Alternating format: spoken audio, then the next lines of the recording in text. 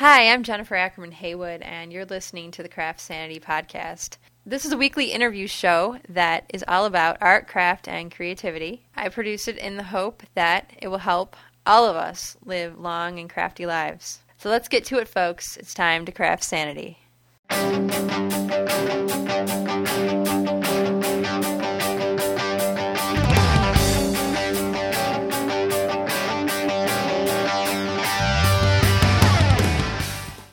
Hello, everyone. Welcome to episode 60 of the CraftSanity podcast. Living in this fast-forward, couch potato, cell phone toting, email-addicted society that we're all a part of can really wear us down. It can dull our senses even, but only if we let it. Thanks to people like Amanda Blake Soule, we're all reminded to celebrate life's simple pleasures. The beauty of a stack of freshly washed vintage fabric, a table spread of food alluding to precious family time, an old quilt, tiny hands pointing to Mama's latest craft project, or a child frozen in midair, delighted to be playing Peter Pan. Amanda's Soul Mama blog is filled with these beautiful snippets from her life, and it's the wonderful way that she documents daily life on her blog that has endeared her to her readers. A single visit to Amanda's blog makes me want to walk straight out of my day job and race home to stretch out on a patch of grass and do a little cloud watching with my girls. I'm very pleased this week to bring you a conversation I had recently with Amanda, that 31-year-old crafter, blogger, photographer, writer, unschooling mama extraordinaire. If you read her blog, you probably feel like you already know her quite well, and you don't need me to tell you she blogs about her life in Portland, Maine.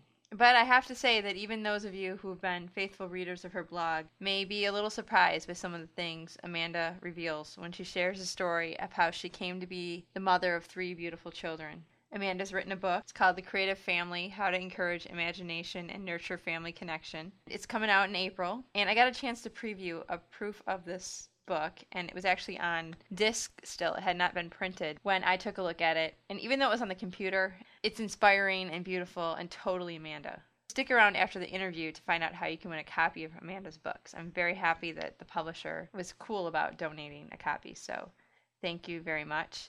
Prepare to be inspired, because this one I think is totally going to get you. You're going to want to make something, and you're going to be snapping pictures like crazy after this is over. Okay, this week Amanda Blake Soule is my guest on CraftSanity, and I am so excited because you are a pretty prolific blogger. I guess that's a big label to put on you, but just embrace it. Just embrace it. Okay. Well, I understand that you've been blogging since about 2005 under the name Soul Mama. Yeah. What got you started? Why did you decide that you wanted to start communicating with the world about your life? Yeah, it started out very, very innocently and definitely not where it is now, which is kind of funny. A friend of mine just, kind of kept saying, you need a blog, you need to, put your stuff out there that you're doing, and it really just became a way for me to connect with friends and family that were all over, and just to kind of share a little bit of what we were doing and, some of the stuff I was making and recording a little bit of our days, as a homeschooling, stay-at-home mom, family. And so you never really expected to connect the way you have. Yeah. No, and then it just, the timing was, I think there were a lot of sort of craft blogs starting right at the same time, or right, about the same time that I was. I think in the week that I started, Amy Carroll of Angry Chicken. Yeah, I just interviewed her for a second time. Yeah, she's a lot of fun. Yeah.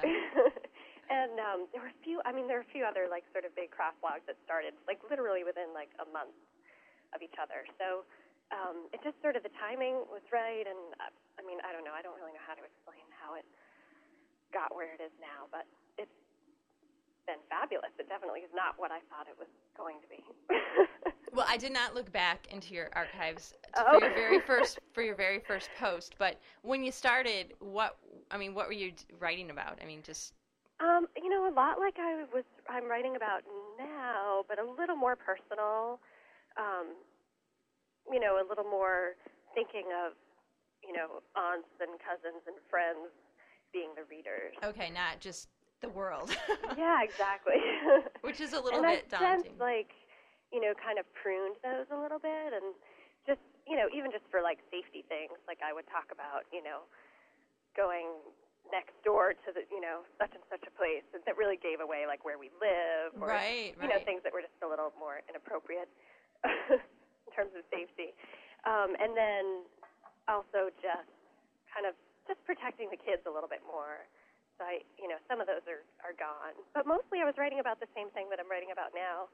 It's super like painful for me to look at them now because it's like hearing your voice on an answering machine, or I don't know what it is. Or it's like me listening to my earliest shows, which are just like a train wreck. I mean, on my part, my guests were fabulous. They've always been, but I was just, I'm still working on coming into my own here.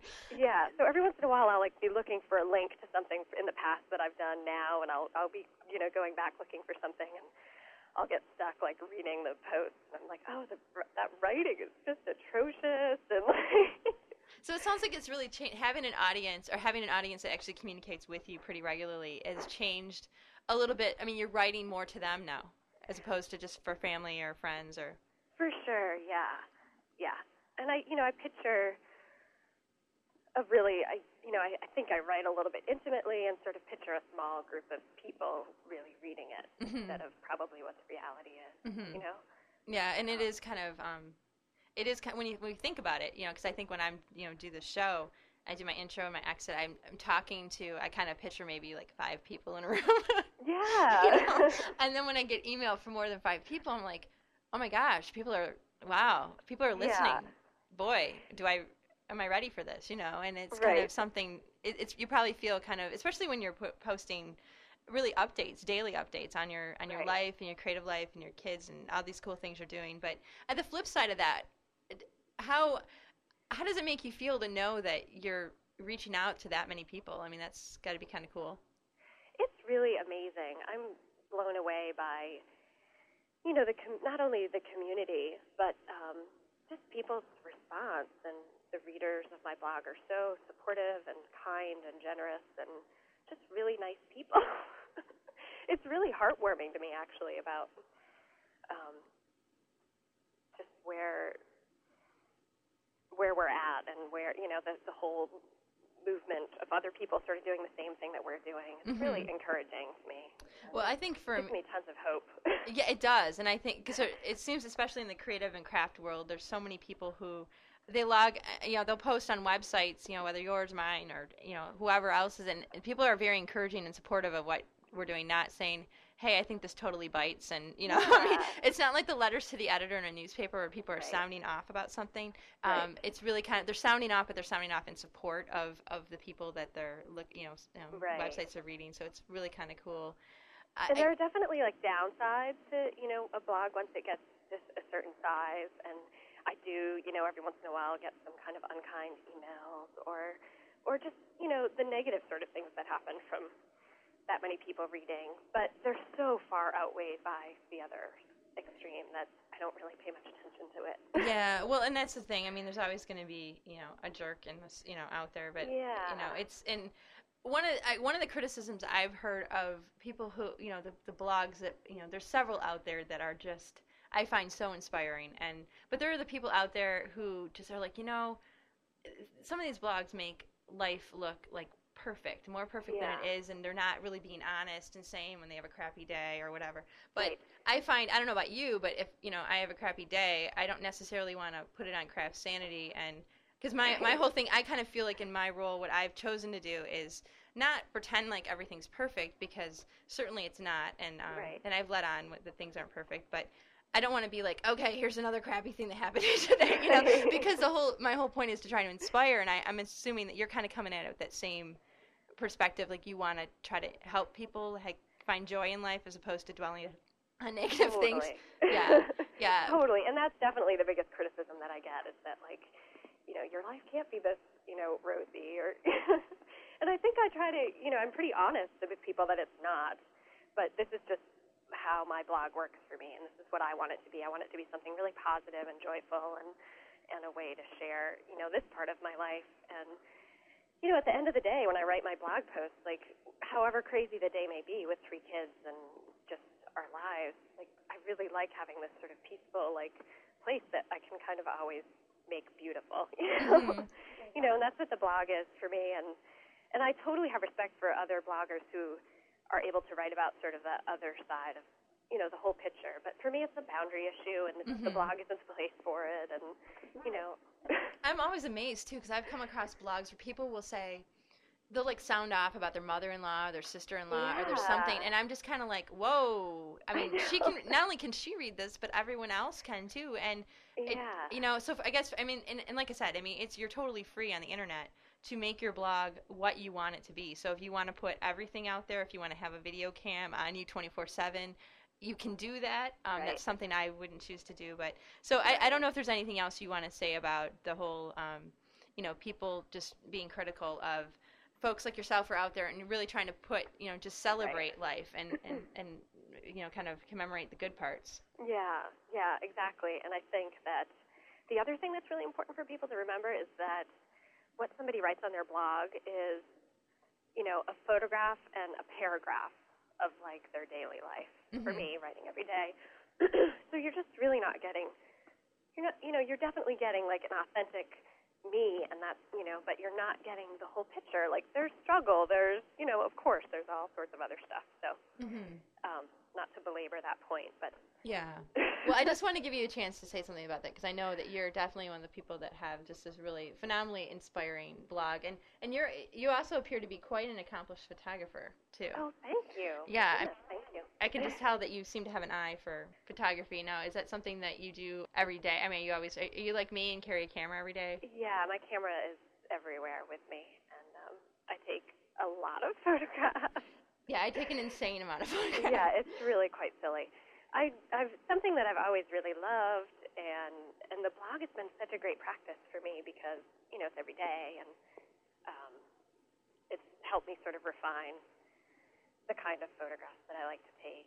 And so, yeah, that's definitely something I enjoy a lot. I think it makes the blog more interesting, too, when you can see, the evidence of what a person's doing. You can see the project or see the place. Yeah. So, yeah. That works really well. I really credit a lot of it to my camera. I love my camera.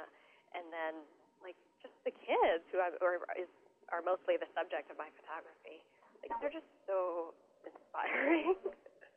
And so I just kind of follow and snap away. Well, I think that's a great segue, and I want to talk about your family, but before, for those who are wondering what kind of camera you use, and you might have that on your frequently asked questions, I don't know. I do, that's okay, though. And what kind of camera do you use? I use a Nikon D50. Okay. And I have a bunch of different lenses. I kind of am now getting sucked into all the accessories. So you're totally serious about this now. There's no turning back. Well, yeah. I mean, I did the photography we can talk later about in my first book. Yes, I do want to talk about that because I know that gets a little nuts. So remind me if I forget about the photography part of this. I was reading your book, which I think is fantastic. And before we get to the point of talking about that, because I want to talk about that at length, but kind of winding our way toward that, I kind of want to back up to your childhood and like when you kind of got into crafting. And I know that it sounds like you learned from other people in your family, taught you some cool things about some skills. So you had the skills, but you weren't really sucked in. And it almost sounds like motherhood is what really sent you into this really creative time in your life, and really where you're making things and all that. And I don't want to tell your story for you, but if you want to, well, you just did, and it was I kind of did, and that kind of is crappy. Maybe I should just edit that all out. But no. But yeah, no, I want you to kind of take us through, because I think a lot of people, and this is why I really think this is important. A lot of people think, well, if they didn't learn something as a kid, or if they didn't get really into it as a kid, well, how am I going to catch up now with all these people that are doing some big time crafting and making if I don't know how to sew right now? And I kind of want to, tell people that there are points. Sometimes you just have to be open to it and ready to plunge into it, Yeah, So, exactly. Okay, so I'm going to turn it over to you now. Okay. Now that I've said way too much. Well, let's see. So I definitely, I was a pretty quiet and really painfully shy kid, and spent a lot of my time writing stories and reading. Like what kinds of stories? What were you writing? I wrote very it's so silly. I totally loved persuading people to, editorial sort of persuasive writing. Okay. Even as a kid. Okay. Convincing people that eating animals is wrong. Or whatever the idea may be. I was, I had really clear ideas. Now, are you a vegetarian now? No. Okay. I can see you can just take on the argument. Were you on the debate team or something?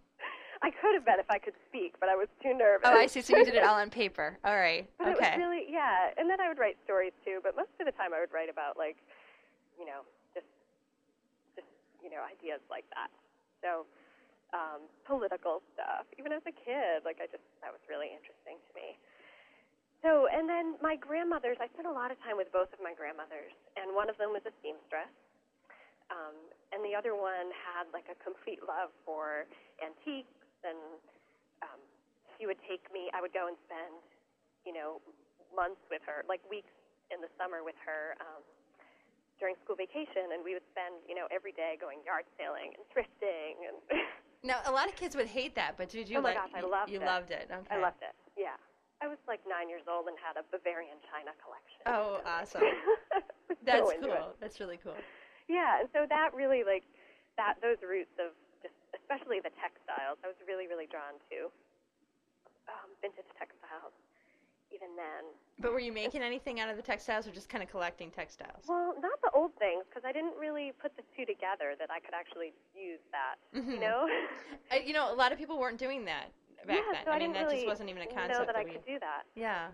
And then so I'd spend time with my other grandmother, who was a seamstress, and we would start the weekend out by going to the fabric store and picking out a pattern and fabric, and I'd go home with her and we would make something. And I'd leave at the end of the weekend with, a new nightgown or a skirt or something like that. Oh, how fun! Now, were you into it? Did you think that was really cool, or? I mean, I think that I really enjoyed spending time with her, and I was definitely into like having something that I made, and I used to like take my Sassy magazine. Remember Sassy? Oh yes, I remember Sassy, of course. Love Sassy, and like rip things out and try to have her help me make them. Like remember the tie skirt? Yeah. Yeah. Yep. I made one of those. Yeah, I still have a bunch of ties in my craft room, and I need to catch up. Even though like people made tie skirts years ago, it's like I kind of need to get that out of my system, Yeah, I still have it. I put it on for a blog post like maybe a year or two ago. Okay, I'm gonna have to look that up it's really funny. I need to make myself breathe in it. Like high school. So I definitely enjoyed that with her, but I didn't really get the like skill of sewing. Really frustrated me. Like the patience that it required. Oh yeah. Like following the directions so tediously was really like. It's kind of a drag, that part. It's kind of a drag. Yeah. And it didn't really so much occur to me that I could just sort of wing it. That's the way I do it. Which is the only way that I do it now. Yeah. So anyway, so that was all there. Like those roots were there. And I would sort of dabble in things here and there and, make something and wear it to school and totally get teased about it and never wear it again. But I would always try.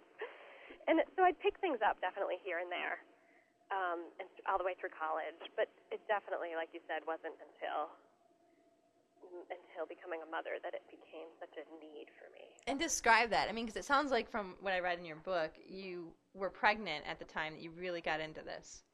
Yeah, I mean, I was pregnant. I started, I was 24, so I was pretty young, and I didn't have a lot of peers that had children. I didn't have any friends, actually, that had children, everyone was 24. Yes. It was a totally different scene. Right. And there were a lot of sort of things that led to us having a family early that were a little intense, and I just really was looking for something. I don't know if you care to elaborate on that at all. Sure, yeah. We, Steve and I, let's see, where do I start? Wherever you want to. Okay, so tell me where you went to college. Great. So I went to the University of Maine at Orono, which is like 2 hours north from Portland, where I grew up. Okay, and what did you study there? I studied women's studies with my my major, but I kind of moved around a lot. The classic like 6 majors in college. Oh yeah. Started in English, went to journalism, did social work. Interesting. And then eventually, yeah. And settled on women's studies, yeah. And then settled on women's studies, which the whole time I had planned on as a minor, and then it became available as a major my senior year, so I kind of jumped on board with that. And I had such a great college experience, and I loved, my classes, and I loved all of the sort of stuff I was doing outside. I always had a couple of jobs, and I found really just cool jobs to do, and really enjoyed that. And then at the same time, I sort of had a lot of sort of internal struggle and was suffering from like pretty severe depression most of the time through college. So did you have problems with that before college, or was it college that you really had that problem? No, it was definitely a lifetime sort of thing that became sort of at its peak. At that time, it was the worst that it had been for me. And that's got to be challenging when you're living, you said you were about 2 hours from home? Yeah. Yeah. And so were you making things at the time, and were you crafting, or what did you do to kind of get through that period? I think at the time I wasn't really sure how to get through it. And so I did some pretty traditional, therapy and medication and, different ways to try to deal with that. Mm-hmm. And kind of got it a little bit under control and left college early. I was 3 credits short of my degree. And it Wow, was just 3 credits. Yeah. Yeah, no, I mean, that is a pretty big decision, too. It was. What led you to... It was just a really intense time for me, and that became overwhelming. Yeah. And more than I could handle with school. And so it was time to move on. Yeah, well, hey, It was time to end college. And it's funny because a lot of people really, like say, you should go back, you should finish, and I feel like I finished. Yeah, I'd say 3 credits. I mean, what kind of class did you have to take?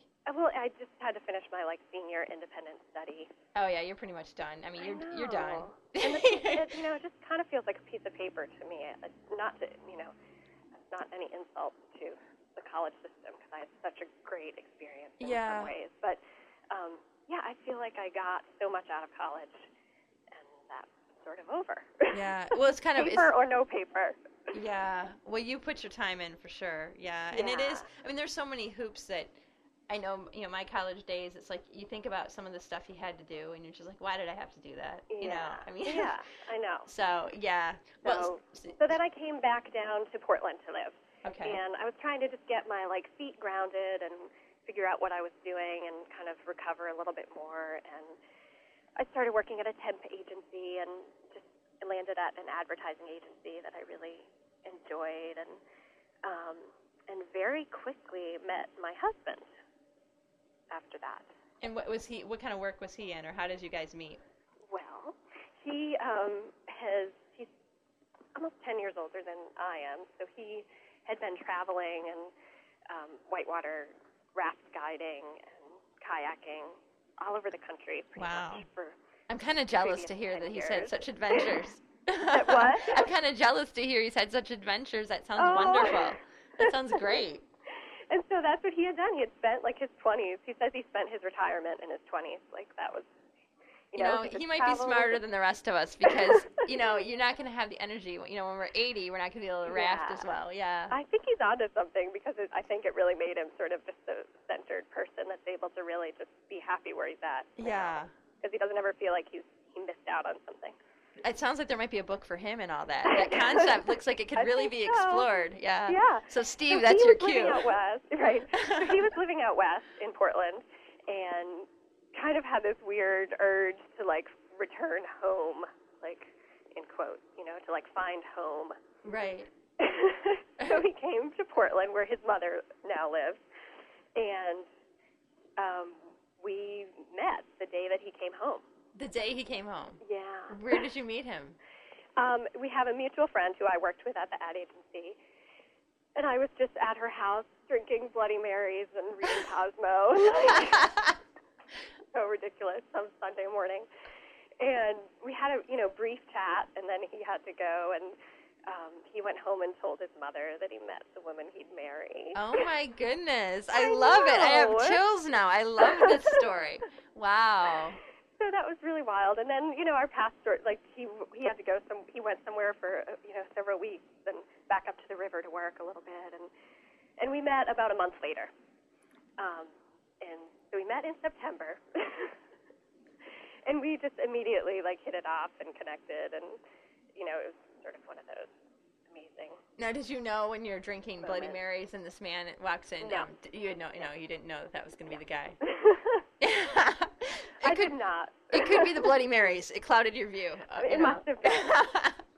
But a month later, when we did sort of finally meet again and connect, I knew pretty quickly, and Yeah. things moved pretty fast after that. We moved. I moved in with him about like 4 weeks later. Are you kidding me? So, Your family and friends was to be like, "Whoa, Oh, sister, yeah. what are you doing?" Yeah. Yeah. Oh, that's funny. So, but you guys, But I just was sure, Yeah. we just knew, and then so why? right. Yeah, if you know, go Yeah. for it. Yeah. So Yeah. that's what you did. Okay. So we did that, and then very shortly after that, I was pregnant and miscarried right I'm away. sorry. So this was 2 months after we met. Oh, 3 my months after we met. Yeah. And in the process of the miscarriage, I learned that I had cervical cancer. Oh my goodness. Oh no. Wow. And you guys are in this relationship for a very brief amount of time at this point. Very, very, and very, you've gone very through, brief. because I've gone through the miscarriage. I lost my first baby too. Sorry. And it's one of those things where it's really rough. And I mean, my husband and I had been married, I want to say 5 or 6 years when that happened. Wow. So Wow. we had been married a while, and so it wasn't like we had just. I mean, because you have the stress of a fairly new relationship, Yeah. a miscarriage, and then on top of that, cervical cancer. My Yeah. goodness. So how did you? I mean, what were you? How did you get through that? I mean. Well, it was definitely it was intense, and I did a couple of surgeries, and it wasn't really working. It was coming back each time, and so very quickly my doctor said, if you want to have a family, this is probably something you want to think about sooner rather than later. Oh, And it was just one of those moments where like instantly everything became so clear, and like Steve and I looked at each other and we were like, oh, this is what we want to do. Mm-hmm. Mm-hmm. And so that's sort of how our family started. And so how long after that were you able to have children? That was maybe in the spring. Calvin was born that January. Okay. So not very long. Not very long. We got married that year, and then Calvin was born in January. So you had to finish all your treatment then for... So I did, yep. And a lot of times the hormones in pregnancy really change like the chemistry of your body, and that's sort of what ended up happening with me. And I've been clear ever since. That's awesome. Having a child. So Yeah. he cured me, my little 6-year-old boy. Oh, well, how wonderful. Yeah, and so everything's been, and you have 3 children now. And Yeah, tell me their that's ages and fine. names. So Calvin is 6, Okay. and Ezra is 4, and Adelaide is 22 months. Wow. Yeah. And you have this lovely family now. And Yeah. so it makes total sense that you've found such joy in your children, Yeah. because it seems like, I know for me, I mean, having a family, a lot of times, the storybook way is that people meet and they, fall in love and they decide, oh, we're going to have a family now, and then they do. Right. That wasn't my story either. My husband and I, we lost the first, and then we had quite a bit of trouble, having our 2 girls, and now we have them, and it's like I look at them, and sometimes I'm just amazed because I had this fear, because for me, I've always wanted to be a mother. Of all the things on my list of things I wanted to do, I wanted so desperately to be a mother, and I went through that period where I was thinking perhaps it might not be possible, and of course I knew one way or another I'd adopt, or I was gonna be a mother, damn it, no matter what, No matter how. Yeah, but it's but I think that I know for me, and it sounds like you and your husband probably have a kind of a this different perspective on parenting and family, because I know my perspective totally changed when I realized that, I can't just be like, yes, I think this December I'm going to have a child, and mark an X on the calendar and know exactly when it's going to happen. Some people, that's exactly how it works, and that's wonderful. But I think for me, something changed when I realized that, I don't have that control, and but sometimes when you're out of control, wonderful things happen. It's true. And definitely the way that our family started is, it was super intense. And, oh, yeah. And I kind think of that's an understatement. Complete understatement. Yeah, for sure. But I just have enormous gratitude I think for that reason. Mm-hmm. Mm-hmm. And so that's how our family started. And when Calvin was born, getting to the whole crafting, getting back there, that Calvin, the sort of, the history of depression kind of started to kick in a little bit. Like the postpartum, of yeah. course. And I was a little more prepared for it and kind of tried to find some ways to deal with it alternatively and had a lot of success with that. And but really, it kind of became crafting that became hugely important for me then. And do you think that really brought you through did it help counter the feelings of depression, would you say? It did. It totally did. And it really helped me sort of in the early days of parenting, too, where you're just, especially, like I said, like not having a lot of peers my age that were parents. And I just threw myself into being a mom, and, like trying to figure out what that meant. Right. What do you do? So, Yeah. Like, what is this? Yeah. Baby. And I was at home, at home all day. And I just really, really, everything was about, this little baby. So I really just quickly realized that I needed something of my own. And what did you start making? What was the first? I was knitting a lot then. I was doing a lot of knitting. And I had learned to knit as a child, and then when I was pregnant with Calvin, I sort of got like the knitting bug and taught myself, like my grandmother had taught me, and I'm not really visual that way. It was really hard for me to learn by watching somebody. So I picked up a Martha Stewart baby magazine. I love that magazine, yeah. I know. Do they still do the Martha Stewart baby, though? No. Yeah, because Martha Stewart Kids kind of went away, too. I know. It's Suddenly I had a food subscription, and I'm like, wait a minute. This is not what I ordered. I want the crafts. I still treasure all of my old Martha Stewart babies. They're beautiful. Oh, yeah. They're tattered and worn, but I keep them. Yeah. So I learned how to knit, just like one of those random little, articles about knitting. And I really needed, like, the words to tell me how to knit. So I started knitting a lot, and knitting, like, baby stuff. And after Calvin was born, I continued to knit all the time. And because it was something I could do with him, too, which was really great about knitting. I just sort of have it everywhere. And I continued to knit for a while until, I had knit absolutely everybody that I knew, like a hat and a scarf. And he had more sweaters than he could ever need. Yeah. And then I got out my sewing machine, which I had growing up. And I started sewing. What did you start sewing? What was your... I started sewing, first, things for my house, like curtains and pillows. And then I started sewing some clothes. I think I did a lot of bags first, too. And right about then I started, making bags and some clothes for Calvin as well. And then, my kids are all 2 years apart, so it wasn't shortly after that there came Ezra. And I continued to kind of keep sewing and finding, ways to incorporate some crafting time into pretty much every day. It just became really clear that I needed that. I needed something of my own. If I was going to give them everything that I wanted to give them as a mother, which was a lot, Right. that I really needed to have something that was totally mine. Right. I think I start to twitch a little bit if I haven't made anything or done at least a stitch on something every day. Yeah. Yeah, I mean, because at the end of the day, you kind of look around at, what you've done, and it's like, of course there's all the, super important things about, nurturing a child and caring for them and feeding them and, the home. But, you kind of look around and you're like, did I do anything today? Right. What did I do besides move laundry around and, make peanut butter and jelly sandwiches?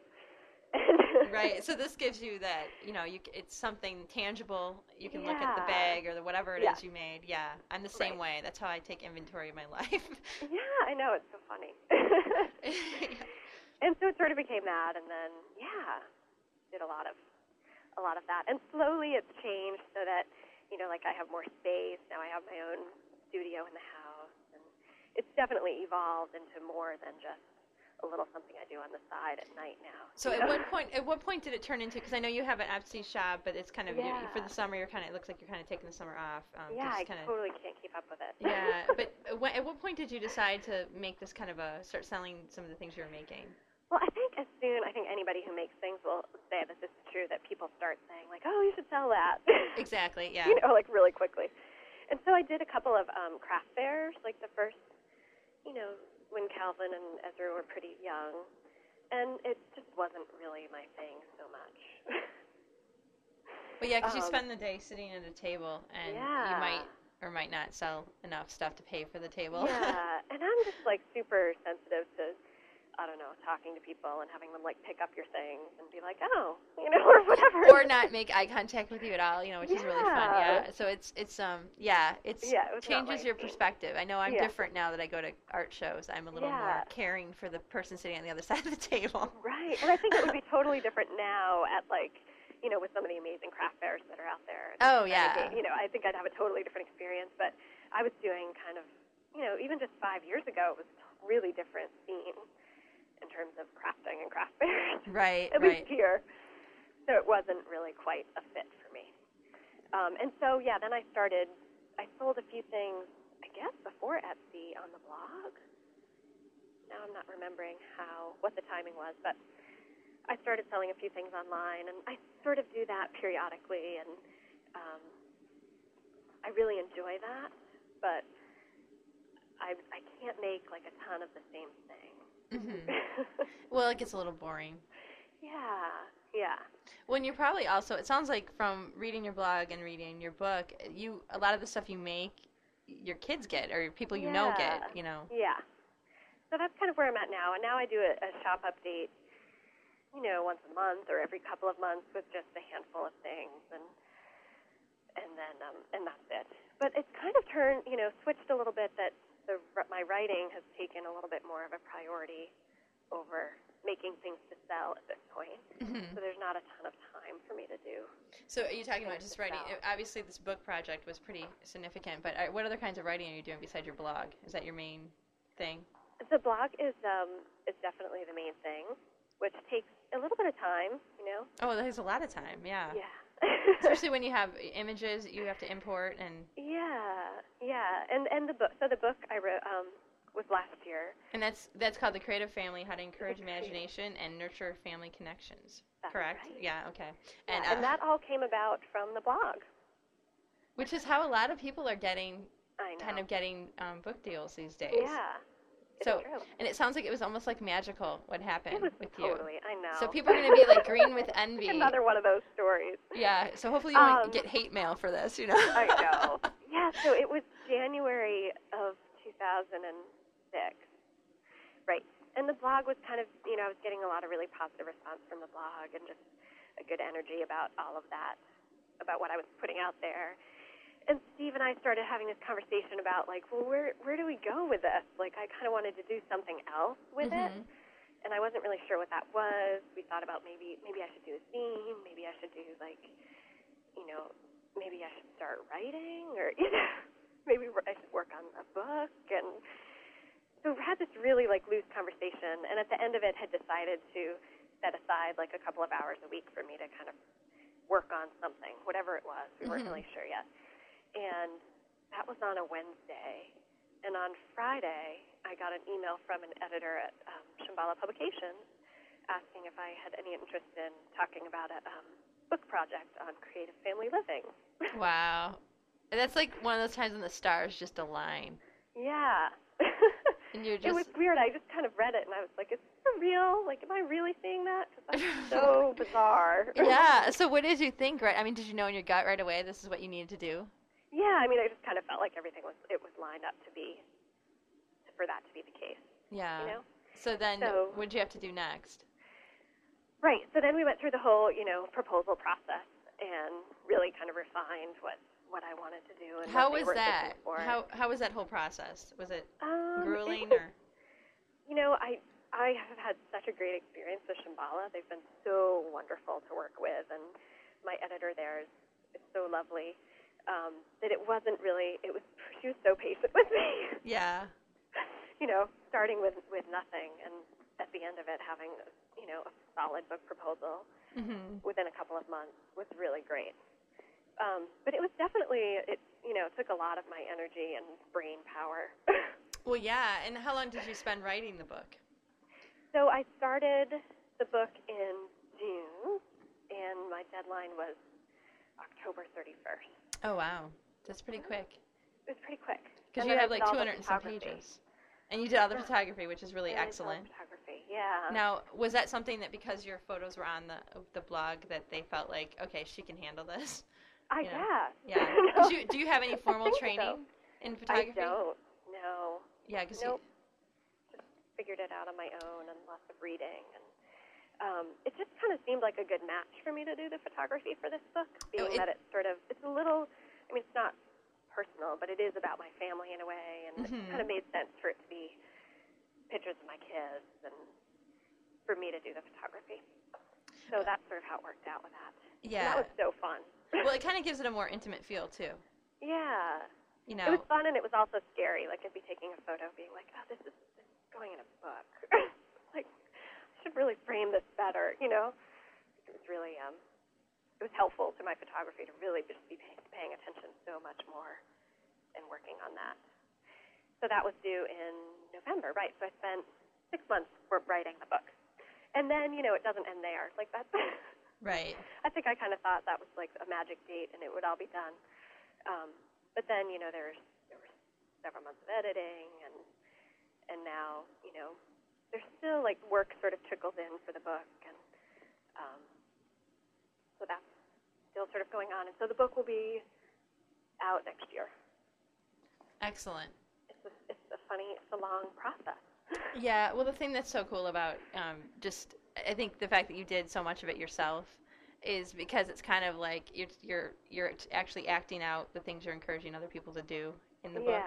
Yeah. You know, and it is really the thing I like about it is that, you know, I have my children are about 18, well, they're 18 months apart, and, you know, Amelia's 18 months and Abby's 3, and they are so fun, and I'm always looking for ways to incorporate them in my creative time, because I feel guilty because I work part-time, but 4 days a week. I used to work 5, and I still feel like I work full-time.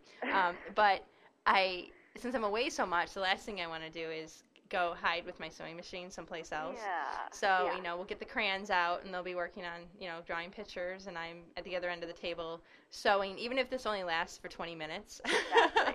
You know, it's great you to consider yourself lucky. Yeah, I'm like, wow, I got half of a bag done, or half of a side of a bag done, you know. Yeah. And, you know, they're happy, I'm happy, we're all smiling, making things. Yeah. And your book has so many ideas in there of just ways that families can not only just seize the joy in every day, but just, you know, everything from art parties to just little projects people can do. And I'd like to talk about, I don't want to give away the entire book, you know, like to talk about every single page in it, but I love it. I absolutely love it. And I feel I got like a sneak peek. I feel like I'm like in this inner sanctum now. Because it's not even printed, like the proof isn't even out. I know you had to read it on the computer. Like, which was obviously it's not thing. the most ideal way to read a book like this, because, you know, I think the book like this is like you love to like take it with you in the car and all this. And you know, I kind of carry books around, whatever I'm reading. Like, I was carrying Amy's book around. I'm actually still carrying her book around. So when I get an actual copy of your book, I'll be carrying your book around too, showing people and be like, hey, look at this, you should try this. But what I love is that you kind of introduce at the beginning, kind of talk a little bit about your creative journey, and kind of almost like an invitation, inviting your readers along to come along with you on this. And I love it. And I think it's going to get annoying for people to hear me say, because in my day job, I'm a reporter, and I can't tell people I love anything, you know, I have to be unbiased and impartial. So I totally make up for it here with my annoying gushing that I do. That's sweet. Well, so few people have actually like read it yet that it's, you know, it's like, oh my gosh. Yeah, well, I want to talk. Wild. I want to give you a chance to talk a little bit about. You kind of have it divided into different sections here. I want to say it's like 4 parts, where you have the gathering, the playing, living, and connecting. And I want to just give you a chance to tell people, because this interview is going to come out way before your book. What do you want people to know about this book that is going to be hitting newsstands soon? That's right.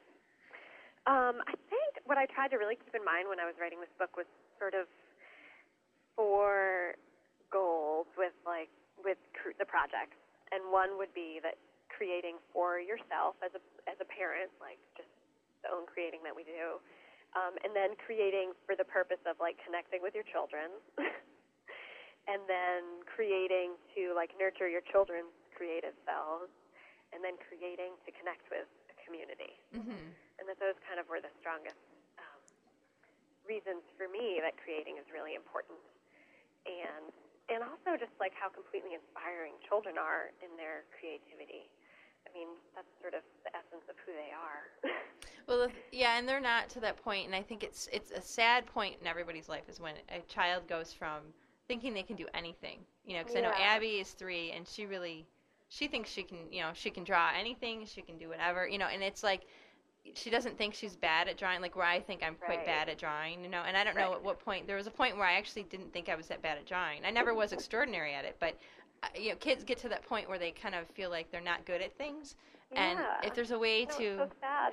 Yeah, and I think that one of the things that's so joyful about children is that they sit down and you say, hey, draw a picture of, can you draw that? And they're like, yeah, I can. It might look nothing like it, but they feel like they're doing it and they're having fun, and it's just great. And so your book, I feel like, I guess the impression I got after going through your book is that you're kind of trying to extend that period and for the kids and then help the parents reconnect to that. And exactly, and that's so important because I hear you probably hear a lot of women our age even say, I'm just not really, because I always ask people when I meet them, I say, it's like within the first 5 minutes, I'll say, so, do you make anything? Like, are you crafty? And people are like, huh? Like, what a strange thing. Because most people ask, like, where do you live? How old are you? Where do you work? Or whatever. And I'm like, yeah, so, do you make anything? And people are like, oh, no, I'm not creative. And it's like, wait a minute. No. Everybody can be creative, so sad. Yeah, and so I think that I celebrate the fact that, or I think your book celebrates the fact that, you're kind of asking people to you're giving them some direction how to preserve it if they have it, or just discover it in themselves if they feel like they don't have that creative energy flowing. So and then I think as parents we're totally blessed to have like the most amazing teachers in creativity that we could ever possibly need. They know how to do it. They so know how to be creative. Well, because everything they do and say pretty much is it's like discovery. It's so fun to watch a child experience something for the first time, or the things they say, the things they do. And I kind of feel like I've fallen down on the job where I haven't wrote down all these things, because some of the stuff is priceless that children say. No. So well, what are you hoping that that people come away from this book with? I mean, what is your real, if there's one thing that someone comes away with, what do you hope it is? I would be thrilled to have people be inspired to spend creative time with their children, and for that period of a child's creative life to be extended, and just for creativity to be valued as like a crucial part of, I think, everybody's life. Like, and however that plays out, like whatever it is that you're doing, doesn't have to be like arty, crafty sort of creativity, Well, yeah, and that's something too I wanted to point out too, that your book is not like only for people who do art and craft. I mean, this is something that you talk about. I mean, everything from, you have gardening. So you talk about the garden here. You talk about remind me of some of the other things here that don't involve like. There's a lot of imaginative play and sort of dress up stuff, music and community and food. So it totally runs the gamut from... Yeah, and I would love for people to kind of expand their idea of what creativity is. Like I hear like you said, so many people who say, I'm not a creative person, and yet, they make like amazing, gorgeous, beautiful meals. Like, what is that? Like, that's creative. Right, because I think people have these definitions that they think, it has to fit into a certain box, and if they don't fit in that, then they're not creative, but... And I think for us to value that as like something that's really important to a child and an adult, like just well-being as a person, that just could have tremendous power, I think, in the kind of children that we're raising. People who really kind of question things and think about things, and that's sort of the essence of creativity, is like questioning and like thinking about doing things differently. Right. And that's just a really important skill to have, whether or not you grew up and become an artist that's showing in galleries, or you're, an engineer, or whatever it is that you're doing. Incorporating creativity into your life is so valuable. Well, it's kind of the basis of, any kind of invention or new idea. I mean, it all flows from, you got to be creative to be open to it, to trying something different. And I think it's a skill just as important as any other that we, like, you know, arm our children with. Mm-hmm. So that was sort of, you know, that was in mind, the book, is that whole process. Well, I think that, you know, and it might have been, it probably will come as no surprise. I mean, if listeners read your blog anyway, they'll know about your decision to homeschool. Yeah. But how much of that, do you think your experience as, you know, a mother homeschooling your children, and do you actually call it unschooling or homeschooling? Or? Yeah, I mean, we homeschool, but sort of in terms of, like, the philosophy, I guess we're on the unschooling end. Okay. And what does that mean exactly? Doctrine of very, you know, I'm not too stuck on, like, the labels of what we do, but unschooling is sort of that we don't use a curriculum. Okay. So for our family in particular, I guess I should talk about that instead of trying to define what unschooling is, because I just use, like, the world as our classroom, essentially, you know? So yeah, and the theory being that children are naturally learners and curious about the world and want to know things. Like, they really do, until that sort of, I think, squelched out of them. So our days are kind of spent doing what the children are really interested in and passionate in, and, like, we pursue their passions, and through that we kind of end up learning all the little skills that you need along the way. That sounds really fun. Yeah, so for example, like, Cal, you know, our oldest is really into costuming and imaginative play, and he kind of gets really interested in, like, a specific thing, like knights, for example. This winter he was really, really into knights. And through that, we would just, like, follow that passion with him and go to the library and get books about knights, and we'd read about construction of castles, and we'd, you know, through all of that, like, income, and we were doing food, like medieval food, and so we were learning, you know, math and science and architecture and history, and, like, all sort of around just his love of a costume. Wow. And I think that can happen pretty naturally, you know. And I think it's also about, like, exposing them to things too. We're pretty involved in the community here, and we're not, you know, there's a perception of homeschooling for sure that that we don't quite fit into, and that most of the homeschoolers that I know don't fit into, of kind of being well, that's off good in that the you woods know by ourselves, and, like. So you do know other people who are doing a similar thing then. And I would not be able to do it without that, I don't think. Well, that's great. You know, there's a really active community in Portland of homeschoolers. There's a lot of great support and organizations, and most of my kids' friends are homeschooled, so there's a lot of people homeschooling. Well, that's great, because then you'd have that connection to other people that have the similar mindset. Yeah, and it totally works for us, but I'm, like, totally in support that it doesn't work for everybody. Yeah, well, I think, I mean, and it sounds like, though, out of that experience, I mean, it almost seems like being, you know, homeschooling your kids actually sounds like it prepared you to write this book. I mean, in a way, I mean, because you're kind of laying out kind of guidelines for other people to kind of take what they want from it, and you're kind of coming at it from the perspective of, since you don't take homeschooling and go buy the book, like, curriculum, you have to do this between these hours, you have to go to this special thing, you're kind of doing it your own way, and it's kind of like, it seemed like you kind of, that philosophy flows right into your book, where you're saying, here's some things you can try, but please take your own spin on it, you know, do your own thing. Yeah. So it flows rather nicely, and just from reading this, I could tell that you must be doing an excellent job with your kids with the homeschooling, because it just sounds like you have just a great approach to just really letting that creativity lead you into a very rich life with, you know, discovery and learning every day, and so that's really inspiring to see. Yeah, it's inspiring to watch it sort of unfold, I think. So how has this book project changed you, and maybe, like, the blog? I mean, just how everything kind of one thing led to another. Because in 2005, you were kind of talking to a friend about, you should start this blog, and then you did it, and now we're, you know, 2007. Your book's coming out in 2008, and you know, life is a lot different now. It is. And how much different? Like, how would you say things have changed for you? Oh, you know, in some ways not very much, and then in other ways, you know, it definitely has a presence in our lives.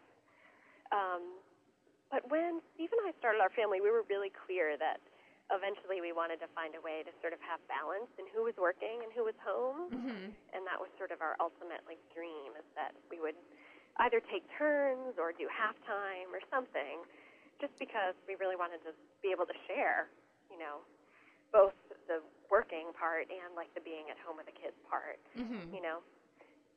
So I feel like we're kind of getting close to that in a way, which is really, really wonderful.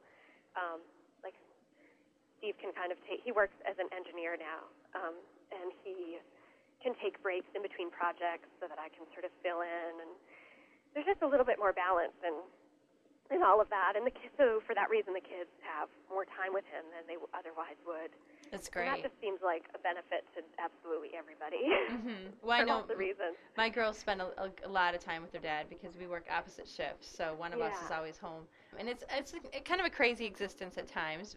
Yeah. Because we are like two ships in the night sometimes. But I think it's really kind of cool to see, in 2007, seeing dads really right in there with the moms, in the trenches and raising these kids together. And it really is, I think, great to see that. Steve's awesome. I've been so, this book was a huge undertaking, and there were many days that he would, work a really long day and then come home, and I would sort of disappear and write well into the night, and, he would just totally take over.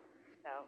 Well, I find that, I've blessed the same way with a wonderful man in my life, and it's, I wouldn't be able to do any of these. The podcast would not exist without him, so it's, I think a lot of the stuff creatively that's going on the internet, there are a lot of times, there's some porters in the background that are making these things possible. So. And he's just even more than just the logistics of time. It's the support of just really believing in what I'm doing, and really just saying, go for it.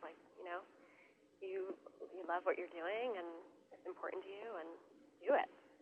Yay, Steve. Yay. We salute you. Yeah, that's great. That's really great. Yeah, because it's, I know how, I just look at the stuff I do in a day, and I wouldn't be able to do probably about 85% of it without my husband, Jeff. So, I've become very codependent. Because we're a team, Yeah. So this book is, something that, in a way I feel kind of bad because I'm telling people about this great thing and they gotta wait a while. But I think it'll be available on pre-order in September. Okay. Well, the thing is, it's good just to know what's coming up. And what's next for you? I know it seems strange to ask you this before the book even is published yet, but what is?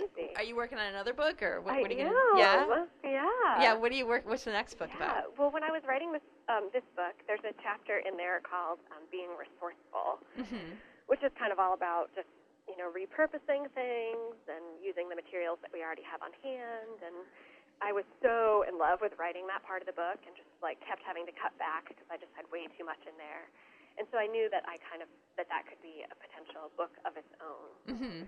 And so a few months ago, I started working with Shambhala again on that, and they were really receptive and welcoming and open to that idea. And so I put together, a proposal, much easier this time, much easier.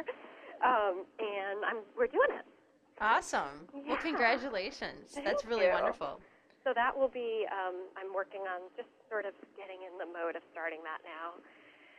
And that will be a craft book, a little more craft book. My first book will be in the parenting section, and this one is definitely a craft book. So it's projects using repurposed materials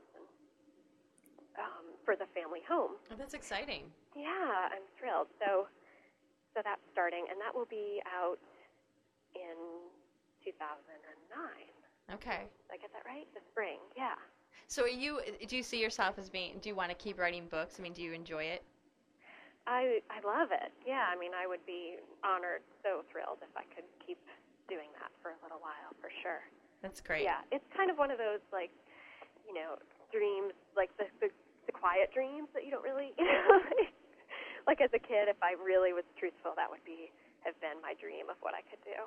Yeah, that's been my dream since childhood, because I would go in libraries and bookstores, and I still do that. When I'm stressed out or I feel like I'm lost in the world, I go into a bookstore or a library, and I look at all the books and I'm thinking someday I want to do this. And Yeah. it's I've had that in me since I was a kid, and so it's I get to live vicariously through all of you wonderful creative Yeah. folks who are doing Oh. it, you know. I became a journalist for practical reasons because I knew that I could get paid to write. You know, I could Yeah. pay the bills, and you know, so it's been a great experience. But I just love the fact you guys are out there doing these things, and the thing that's really impressive to me too is that you and so many others are true to yourself and true to your family, and still finding a way to do what you love. Because I think life sometimes forces people to compromise in areas they don't want to compromise, and I think you're a great example of someone who is really not compromising. I mean, you're saying, okay, this is what I want, and this is what's important to me, and this is how I'm going to get it. And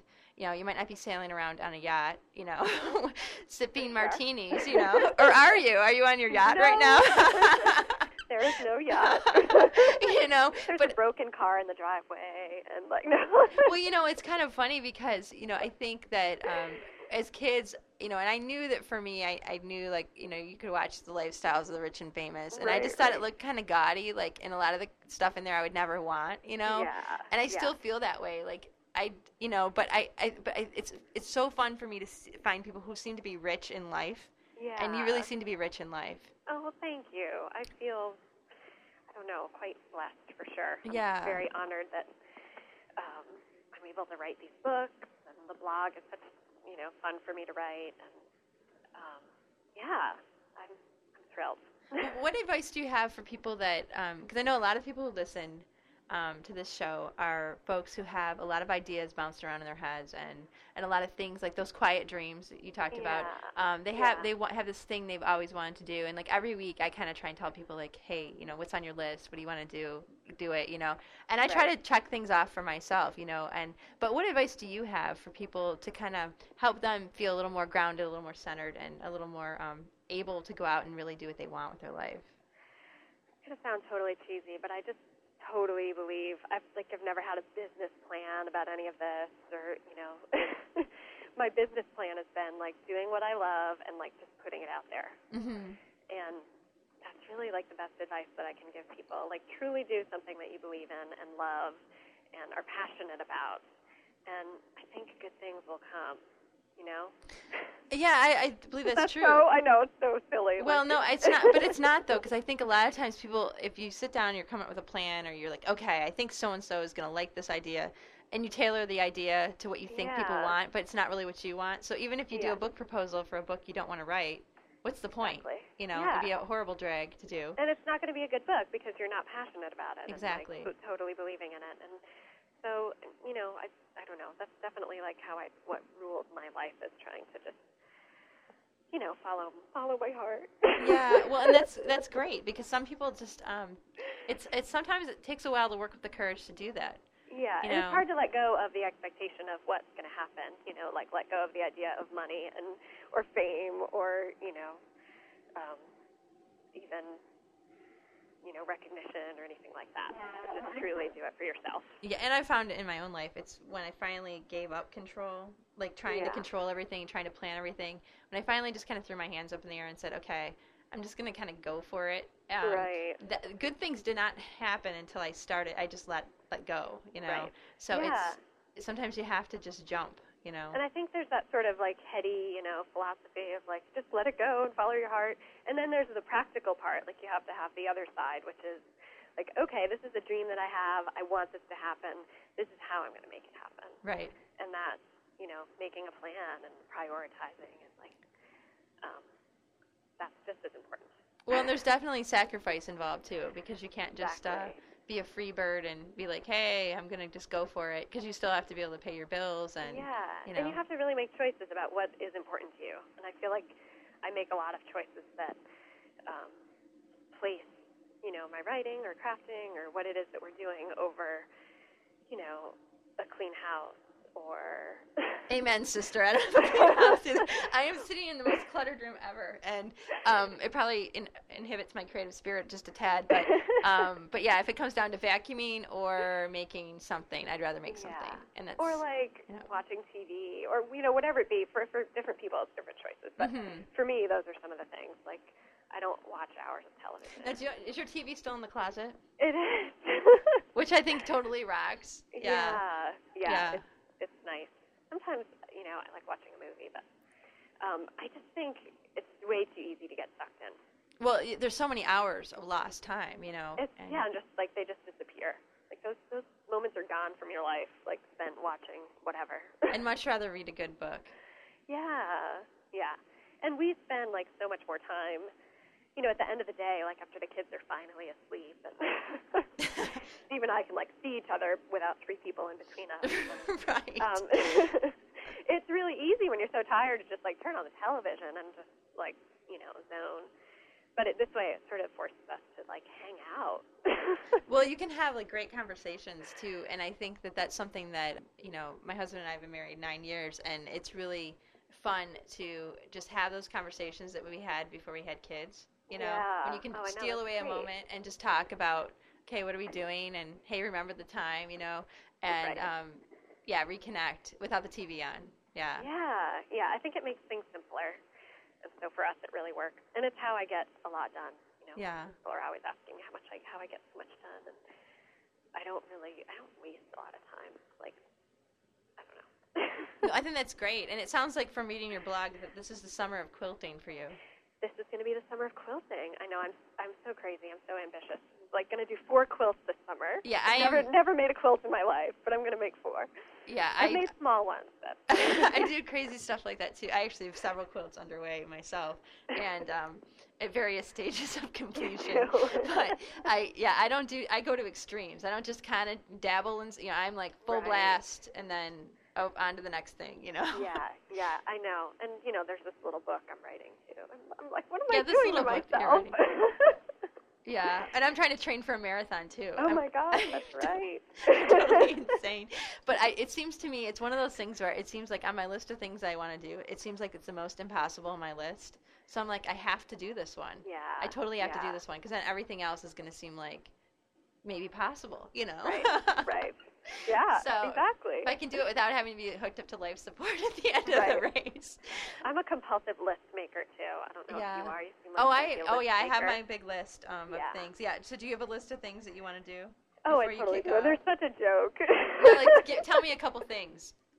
Well, I have like these, this list in my studio right now that, has all this really practical sort of marketing and book related stuff and then it's like, make a summer dress for me. Boys need new pants, 4 quilts, Yeah. Kind of a joke. But you know what, though? It's so funny because I look at my list and, like, some stuff's on there twice, and it'll be, like, some little insignificant thing, and I'm like, why did I write this twice? I'm like, oh, I guess must be important to me. Yeah. But the thing it's almost autobiographical, though, when you look at the list, and I put dates on there of when, like, I added something. Well, because it's just, and I have this book, and I'll, like, add a bunch of stuff, and then I won't look at it for months, and then I go back, and I'm like, oh, yeah, I did that, and, oh, let's add this other thing. But for me, it's kind of this just hilarious, because I look at stuff that was important to me, and then I'm like, yeah, I don't know if I want to do that anymore, but but it's kind of like a reflection. I think I got serious about this list making when I turned 25. It was like the quarter century thing, and I think the people came out with that book. There were 2 women that wrote a book, like Quarter Life Crisis or something, and I was like in the midst of I was in this very dark time at work where I just felt like, what did I sign up for? I mean, is this all there is in my life, And I wanted to be a mother, and it wasn't happening right away, and I just felt like, oh my goodness, like what has gone wrong, And I'm married to a wonderful man, and I mean, we had this life that I thought, geez, I should just be happy. I should be happy to have this wonderful man and a job that pays well, and I should just be satisfied. And I was kind of, really struggling with just my own discontent with everything, professional and otherwise. So I made this list. I'm like, okay, I'm gonna I'm going to do some things that what's really going to make me happy. And I made this list and started, just kind of checking things off and adding more things. And the list will never be complete. I mean, I'll never finish everything because the things I finish, I add more stuff like all the time. Which You're I think a life list maker. Yeah, I am. Life thing. Yeah, I am. Yeah. But some of the stuff is just totally stupid. Like, I want to tap dance again. I tap danced as a kid. And I want to actually, take a class again. I don't know when I'm going to have... That's on my list. That's totally on my list. Yeah, I don't know when I'm going to have time. So I might just buy tap shoes and just tap around. But I mean, it's just, silly stuff, Right. But it makes I think life's so much more fun, Yeah. So And I think it's good to look at those, like to check in with those every once in a while and just be like, oh, that's not important to me, or that really is, and I'm not doing anything to make it happen. Right. You know? Right. And it's not an obsessive thing, because you Right. just have to, because I think it can get ridiculous. I mean, there are people that have lists every day and they're checking things off and they carry over the list to the next day. I'm not even that organized, so like sometimes I can't even find the notebook that my list is in. So, I just kind of take it where I can, but, I think it's all about being creative, and I think you have made a wonderful contribution with this book and your blog to just helping people kind of find the joy in every day, and you don't have to take big exotic vacations and be out on a yacht, ta-taing around, I mean, there's just so, I mean, because the moments of life, and what I love about the photography and the little snapshots in your blog is that you're showing people that it's not about taking this big Disney World vacation to be happy. You don't have to build up to this, like, okay, in July we're going to be really happy on this vacation, and then it's a disaster. Where you can just, I love the photo you had in your blog of you, and it looks like you're in a restroom in your old high school. Oh yeah, good Okay, time. people are going to think that's kind of weird when I just say that much about it, but it's like out by the sinks, and there's your kids, and you're kind of snapping the self-portrait, and you're holding your daughter, and your boys are off, up by the sinks, and it's just this snapshot, and it's so interesting, though. I mean, because most people don't take pictures in the bathrooms of their old high schools. But I was like totally intrigued by because I know how strange it feels when you go back to your old high school.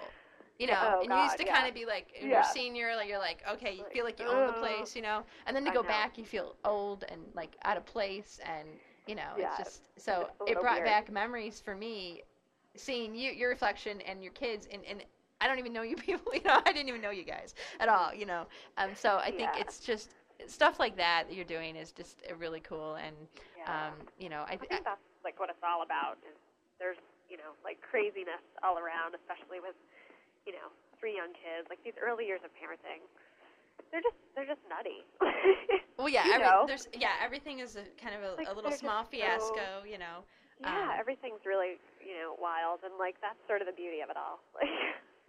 Well, it's an adventure. What's so great about it. It's an adventure, and so that was kind of what was in that moment, and like so many other moments that I just you kind of look around and you're like, I'm in my high school bathroom, like with my 3 children, with a baby that needs a diaper changed, and they're like touching the toilets, and I'm all freaked out because I'm in my high school bathroom, and like we're supposed to sit in this concert and be quiet for an hour, and like just like the whole. Then we're going to the grocery store with 3 children, and like it's just wild, and it's fun. Yeah, well, I can tell you're having fun, and I think that people can just keep reading your blog, and also check out your book when it comes out, and find ways to continue to have fun in their life. Is there anything I didn't ask you that you want to say? Anything that is relevant to what you have going on, or maybe totally off the subject? Oh my goodness, I don't think so. I think we covered a lot there. Yeah, well, I think your story, you have a great, interesting story. So I thank you so much for sharing it. And I just I thank you so much for what you're doing. I'm totally inspired by hearing people's creative stories and just their life stories. And I, this weekend kind of went to look through your archives, thinking I should maybe listen to a couple interviews. And I was like, oh my God, I've heard every single one of them. I'm pretty sure that I hadn't missed any of them, because I just love, like in my studio when I'm working on something, there's nothing more inspiring than hearing other people's creative stories, and the way you let them tell them is so great, and I think you're just doing an awesome thing to spread the inspiration out there into the world. Well, thank you. It's kind of a self-serving thing that I'm doing, because I have to say I get such a kick out of talking to people. I mean, seriously, to be able to talk to the people that all over the place has been so fun. So I feel very blessed to have that people actually agree to this, which is still a little bit shocking to me. I'm like, wow, that's really cool. So I'm going to keep doing this as long as I can. Good, I hope so. Just keep going with this.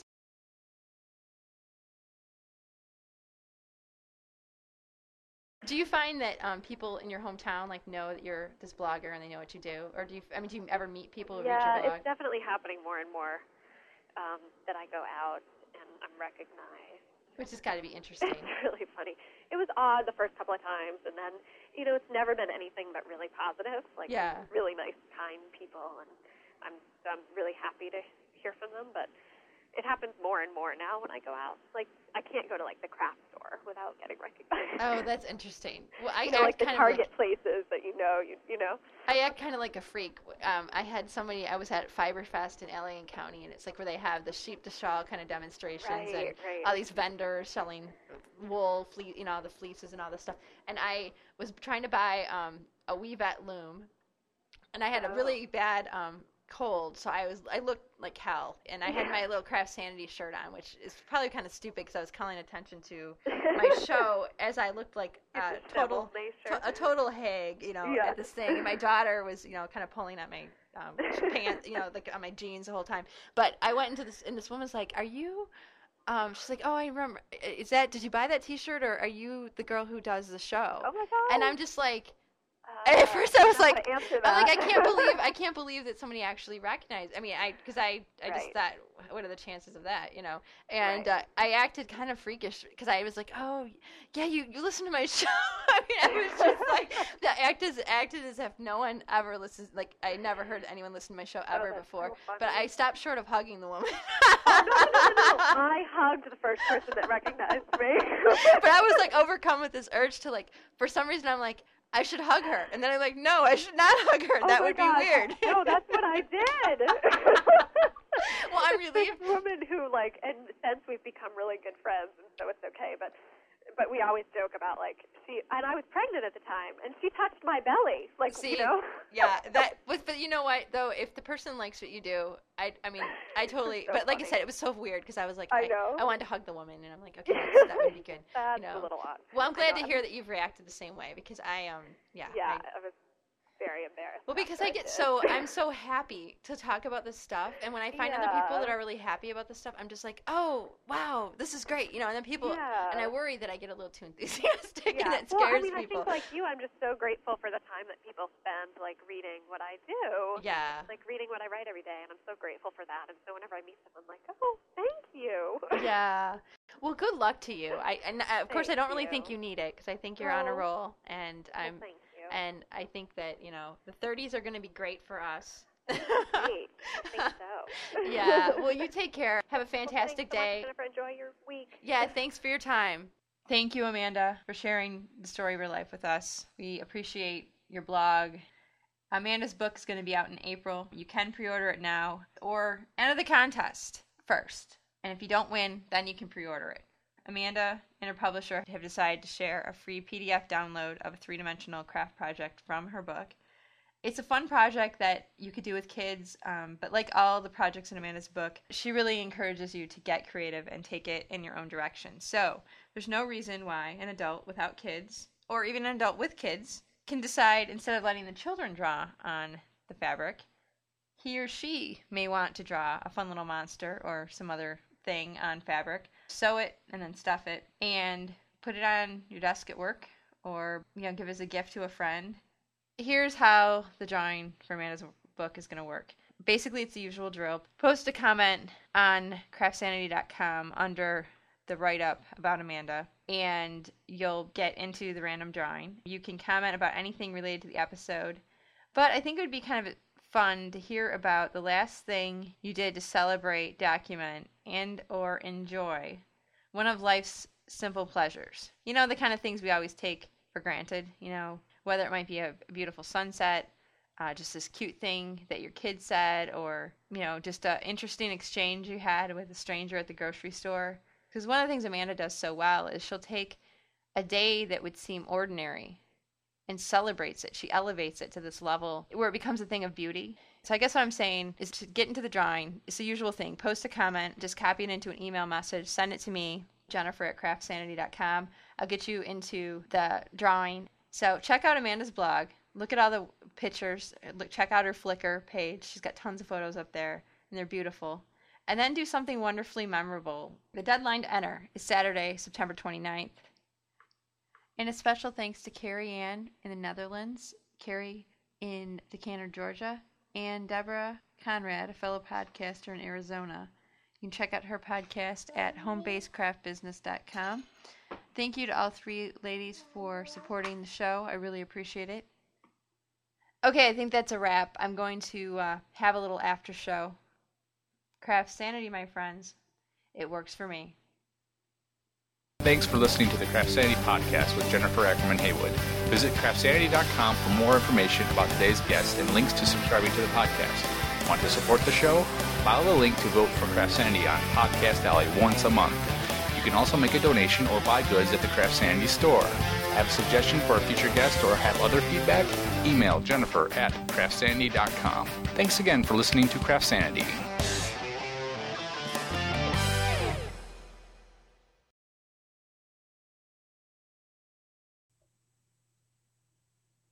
Okay, welcome to the after show. I'm going to make this short and sweet. Yeah, you're thinking, yeah, right. Does she do short and sweet? Okay, I don't do short and sweet, but here we go. Still collecting handmade stories. I have several submissions that have come in. I'm still looking for more.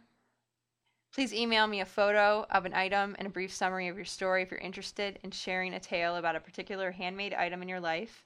It can be something you made or received as a gift, or someone else made maybe and you found it at Goodwill, or someone gave it to you. It's just anything that's handmade that has a significance in your life. If you don't have a photo of the item, there's a couple things we can do. You can either try to draw a sketch if you're, able to draw. I'm not, so that would terrify me to think I have to draw a sketch of the stuffed sock monkey that my Aunt Tilda gave me and blah, blah, blah. So don't feel pressure to hire a sketch artist so you can get your submission in. The other option, obviously, is just to include a very detailed description of the item you're writing about. And my vision is to have photos or drawings of each thing, and then people could click on that and then listen to the story on that. So if you don't have a photo, just describe it. On a personal note, I'm still keeping up on my marathon training. It's eating up a lot of my time because I'm kind of in the long mileage days where my long runs now are up to, the furthest I've ever run in my life so far is 19 miles. I did that last weekend. This weekend I think I have to do 20 miles. So yeah, fantastic. But I'm to that point where I'm feeling like I believe I can complete a marathon. It took me a while to get to this point where I would actually believe that. So it's kind of nice to be in a mindset where I'm thinking, yeah, this could actually happen. And now I'm trying to figure out a way to craft something homemade that I can wear during the race. But, with the whole chafing issue and, you have to have wicking fabric and all this kind of stuff. So I'm thinking that would probably be a total disaster. So probably what I'll do is have one of my regular running wicking shirts that keep me relatively comfortable while I'm running. And I just put a CraftSanity t-shirt that I transformed into a muscle shirt. I put that over my running outfit and call it good.